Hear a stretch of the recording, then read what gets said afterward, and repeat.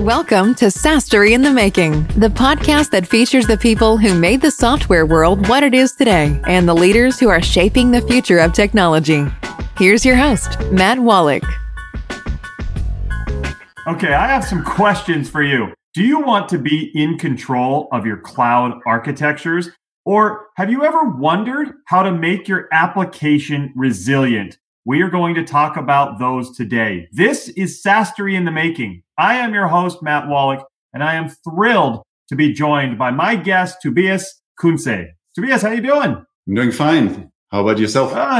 I'm doing great. So Tobias, he is the CEO and co-founder of Glasgnostic. Glasgnostic is a really cool application. It puts operations teams in control of their complex cloud architecture so they can actively assure the digital experience. I'm really excited to learn more about what Tobias is doing at Glasgnostic. It's really some cool stuff. He was also formerly the co-founder and CTO of Makara, which that was eventually acquired by Red Hat. So I'm sure he's got some stories there as well. But once again, Tobias, thank you for coming on the show. Absolutely. Thanks for having me. For sure. So tell me, what have you been up to lately and what's coming up? Yeah, so we're at the tail end of COVID and lots of movement in the marketplace. So what we're addressing is really this crazy explosion in application and service architecture that we're seeing that started with application platforms like we did with OpenShift at Red Hat, right?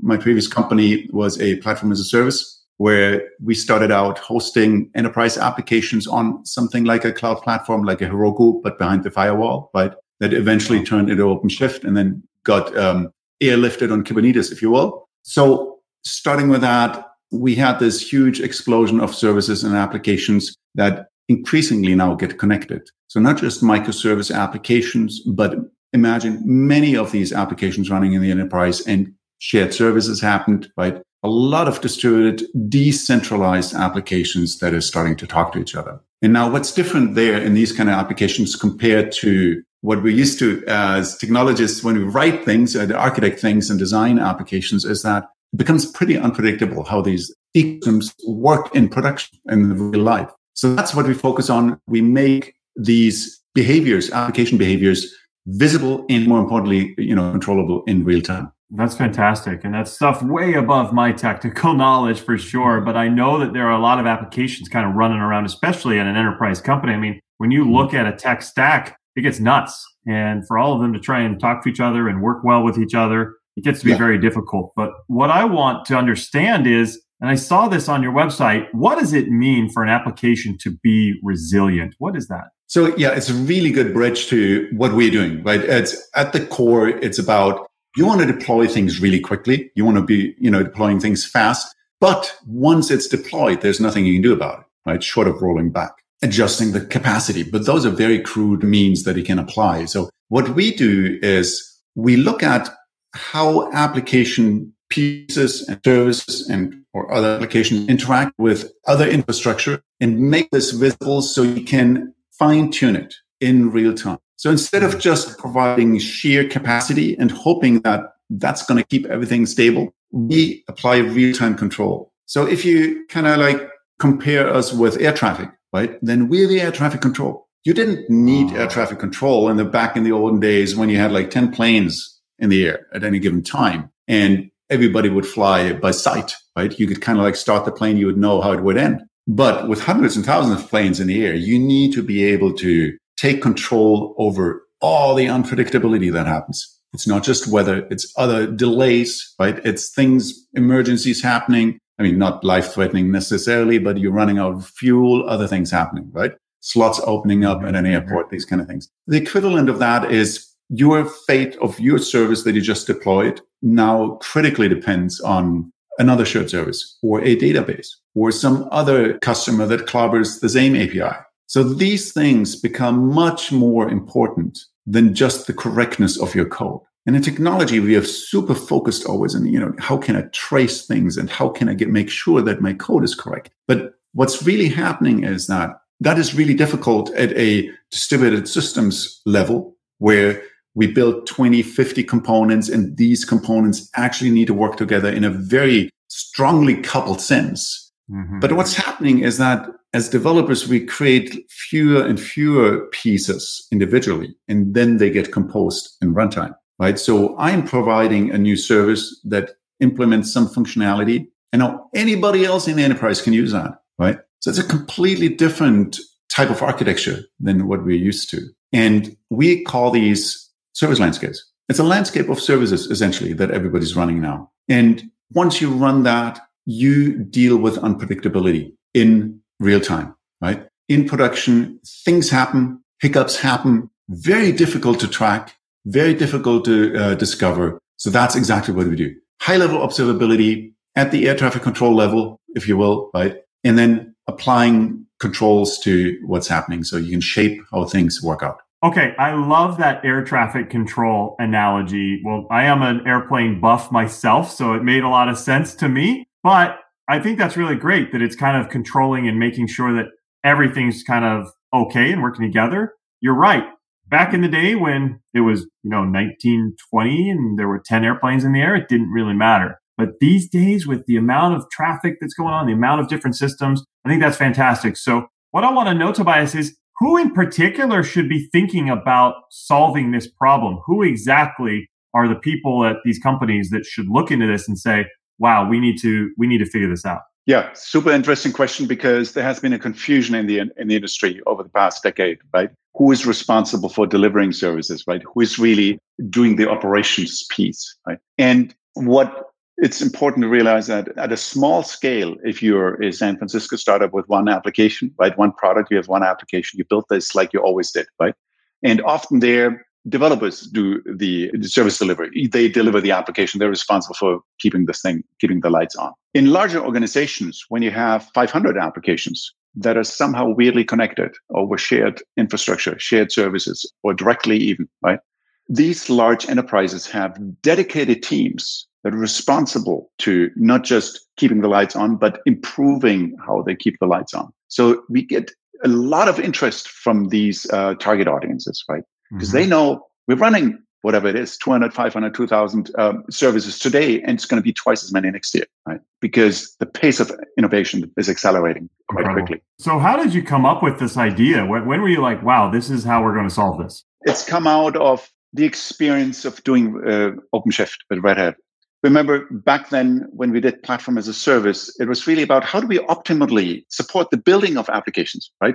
Just write your code, we're going to run it for you. That works great if you have a two-tier application, right? It's essentially a PHP or it's a Ruby or it's a Java talking to a database, right? Then quickly what we realized is as we ran OpenShift publicly, that frankly, nobody writes these applications anymore, right? That may be a service now. Mm-hmm. And what happens is 20 other applications use that service. Now, it doesn't make a lot of sense treating or thinking of this service as an application anymore, right? It's not standalone. It's a foundational service to something else, or it in itself talks to like 10 other pieces, right? So we get in these slightly, decentralized application space. That's the key insight, really, that once you go beyond a single application blueprint, there are so many things that become unpredictable that you cannot design upfront, right? In the old world, when I was tasked with writing an application, I would think about how would I do this? How would I design it? What's the architecture of it? What kind of components do I need? I would create those or like pull from elsewhere. I would stand them up. I would calibrate them until they work. I iterate on the functionality a couple of times, and that's it. It's pretty predictable, right? Also, in that kind of environment, what I really want to do is get a full runtime view of how transactions evolve, right? I want to trace, I want to debug in runtime, these kind of things. I even stand this up in a staging environment, right? Wow. Now, if I have even 10 of these things that are connected with each other, right? I have to absolutely decentralize, parallelize, if you will, development as well. I need to, instead of having one large development team with a coordinated release every 6 months, right? I'm going to have continuous deployment many times a day. Yeah. So my entire balance of what's running in this connected infrastructure, in this connected architecture, is changing every 5 minutes or maybe every 10 seconds. So there's very little architecture I can do. Basically, if I write something today that's a service and it has an API, by definition, I can't do architecture because I don't know who's going to call me next week, right? Or tomorrow. So I need to rely on being able to scale out, these kind of things. Of course, that only works in certain, contexts, right? I can't scale infinitely, right? Things change fundamentally as I scale, but at least to a certain extent, I can do that. But important there is that since I can't predict what's going to happen in runtime tomorrow, I need to have runtime control. And that's just a matter of scale. Below a certain amount of scale, correctness of my transactions and the correctness of code really matters. Kind of like it matters that you land your plane, right? That you fly it correctly and you reach your destination. It really matters. In the early days, right? When you had 10 planes in the air, right? Because sometimes the engine would cut out. Sometimes something else happened. You didn't know how to navigate, these kind of things. But that's really kind of like growing pains. Once you have thousands of planes in the air, the problem is that's table stakes. That these things at some point land and get to the destination is table stakes. What you need to make sure is that the behavior, they all work together. So the outward behaviors of these planes matter, not the inner working of the engine anymore. Right? I like to always say, what's the oil pressure on engine 2? That matters to the pilot.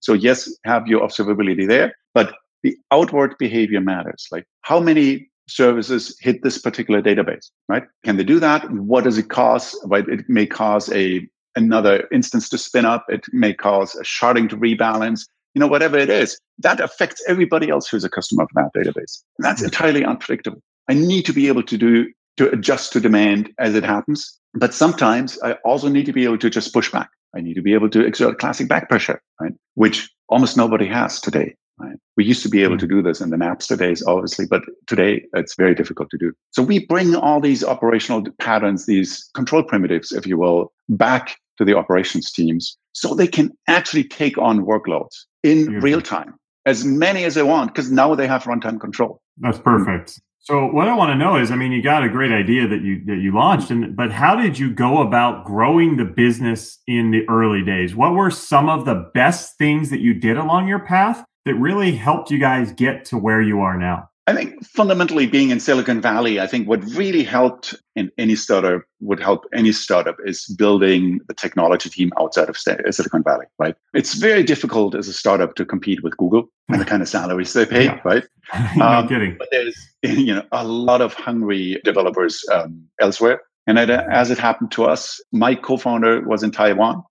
His previous company sent him there to build up, an office over there. He wanted to do something new with me. And so we built out our R&D entirely in Taiwan. So in Taipei to be specific. So that's worked out extremely well for us. And hungry engineers, right? Great universities. Not everybody wants to work for Foxconn. So working for a software startup is definitely very appealing. So that was one thing we did that was really proved to be crucial for us, right? Another thing that was great for us is we got very large enterprise contracts early on. Okay, so you went after the big ones early. Yes. Remember, we thrive off complexity, right? If you're a 10-person San Francisco startup, you have one product, you have one application, you build this like you always build applications. But that's not what happens in larger organizations when you have 100 different development teams, right? And different business units. And everything's transforming digitally, right? Everything turns into digital processes. So there's a lot of movement going on. And clearly, these applications that these organizations develop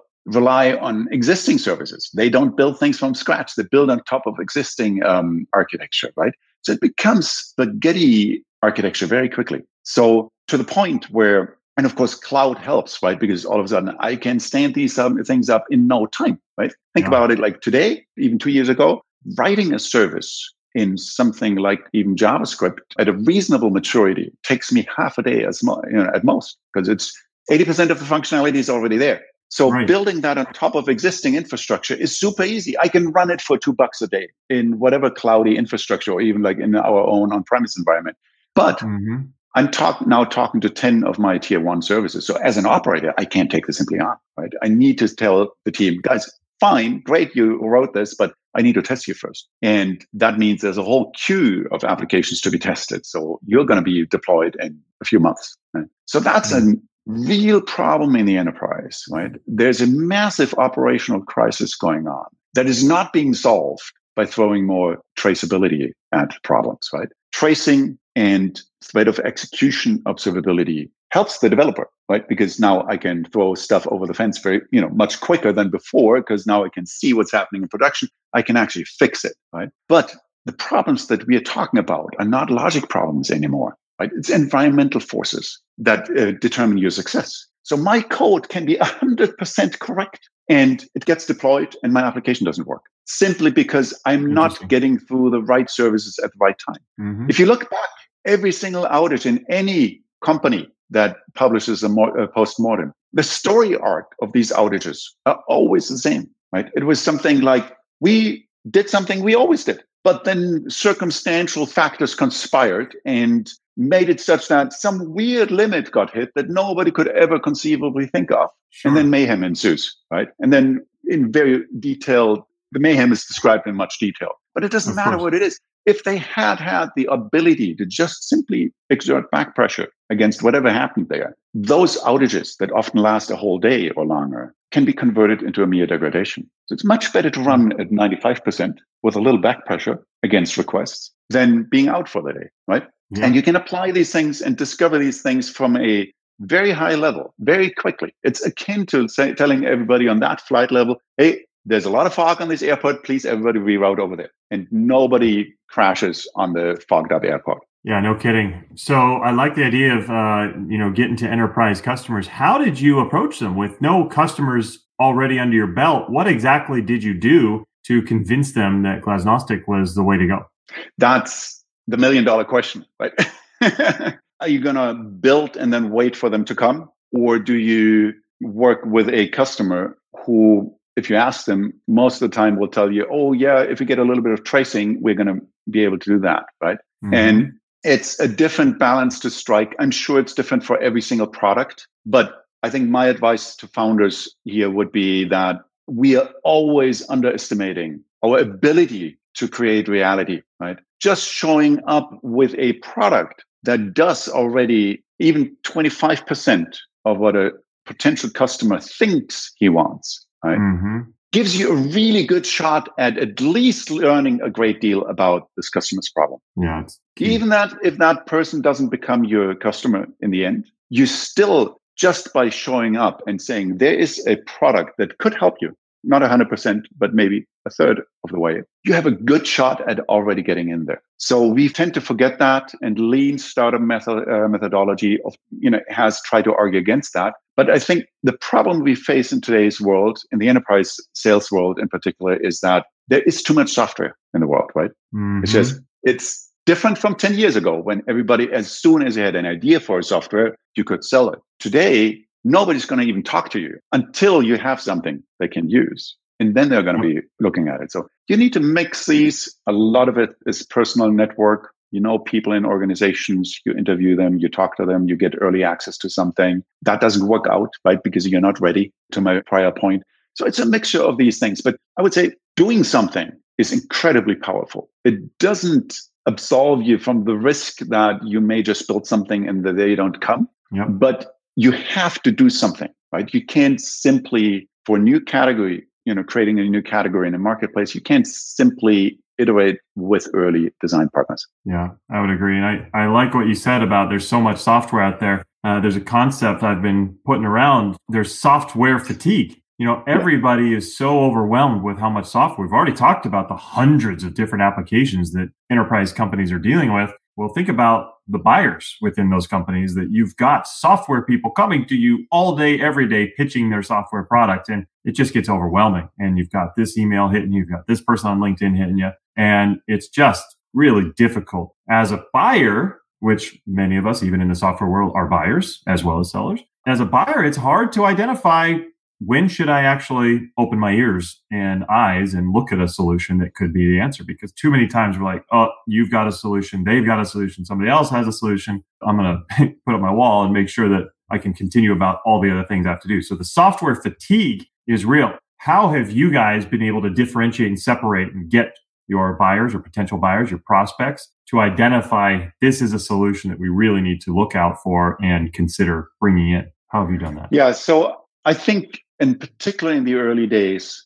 a large factor is luck, right? You need to stumble across a champion who's been looking out for you already in some form, right? It's impossible to convince anybody from ground zero, from the get-go. They need to be looking for you already. So it's a little bit of a game of talking to enough people to increase your chances of finding that, and then learning from these early conversions. And my personal sense, that balance changes every quarter, right? And not just because you grow as a company, but also because people operate differently, right? If you think about over the past year, we've seen the change from a meeting going from 1 hour to half an hour. Right? People schedule half an hour meetings by default now. Right?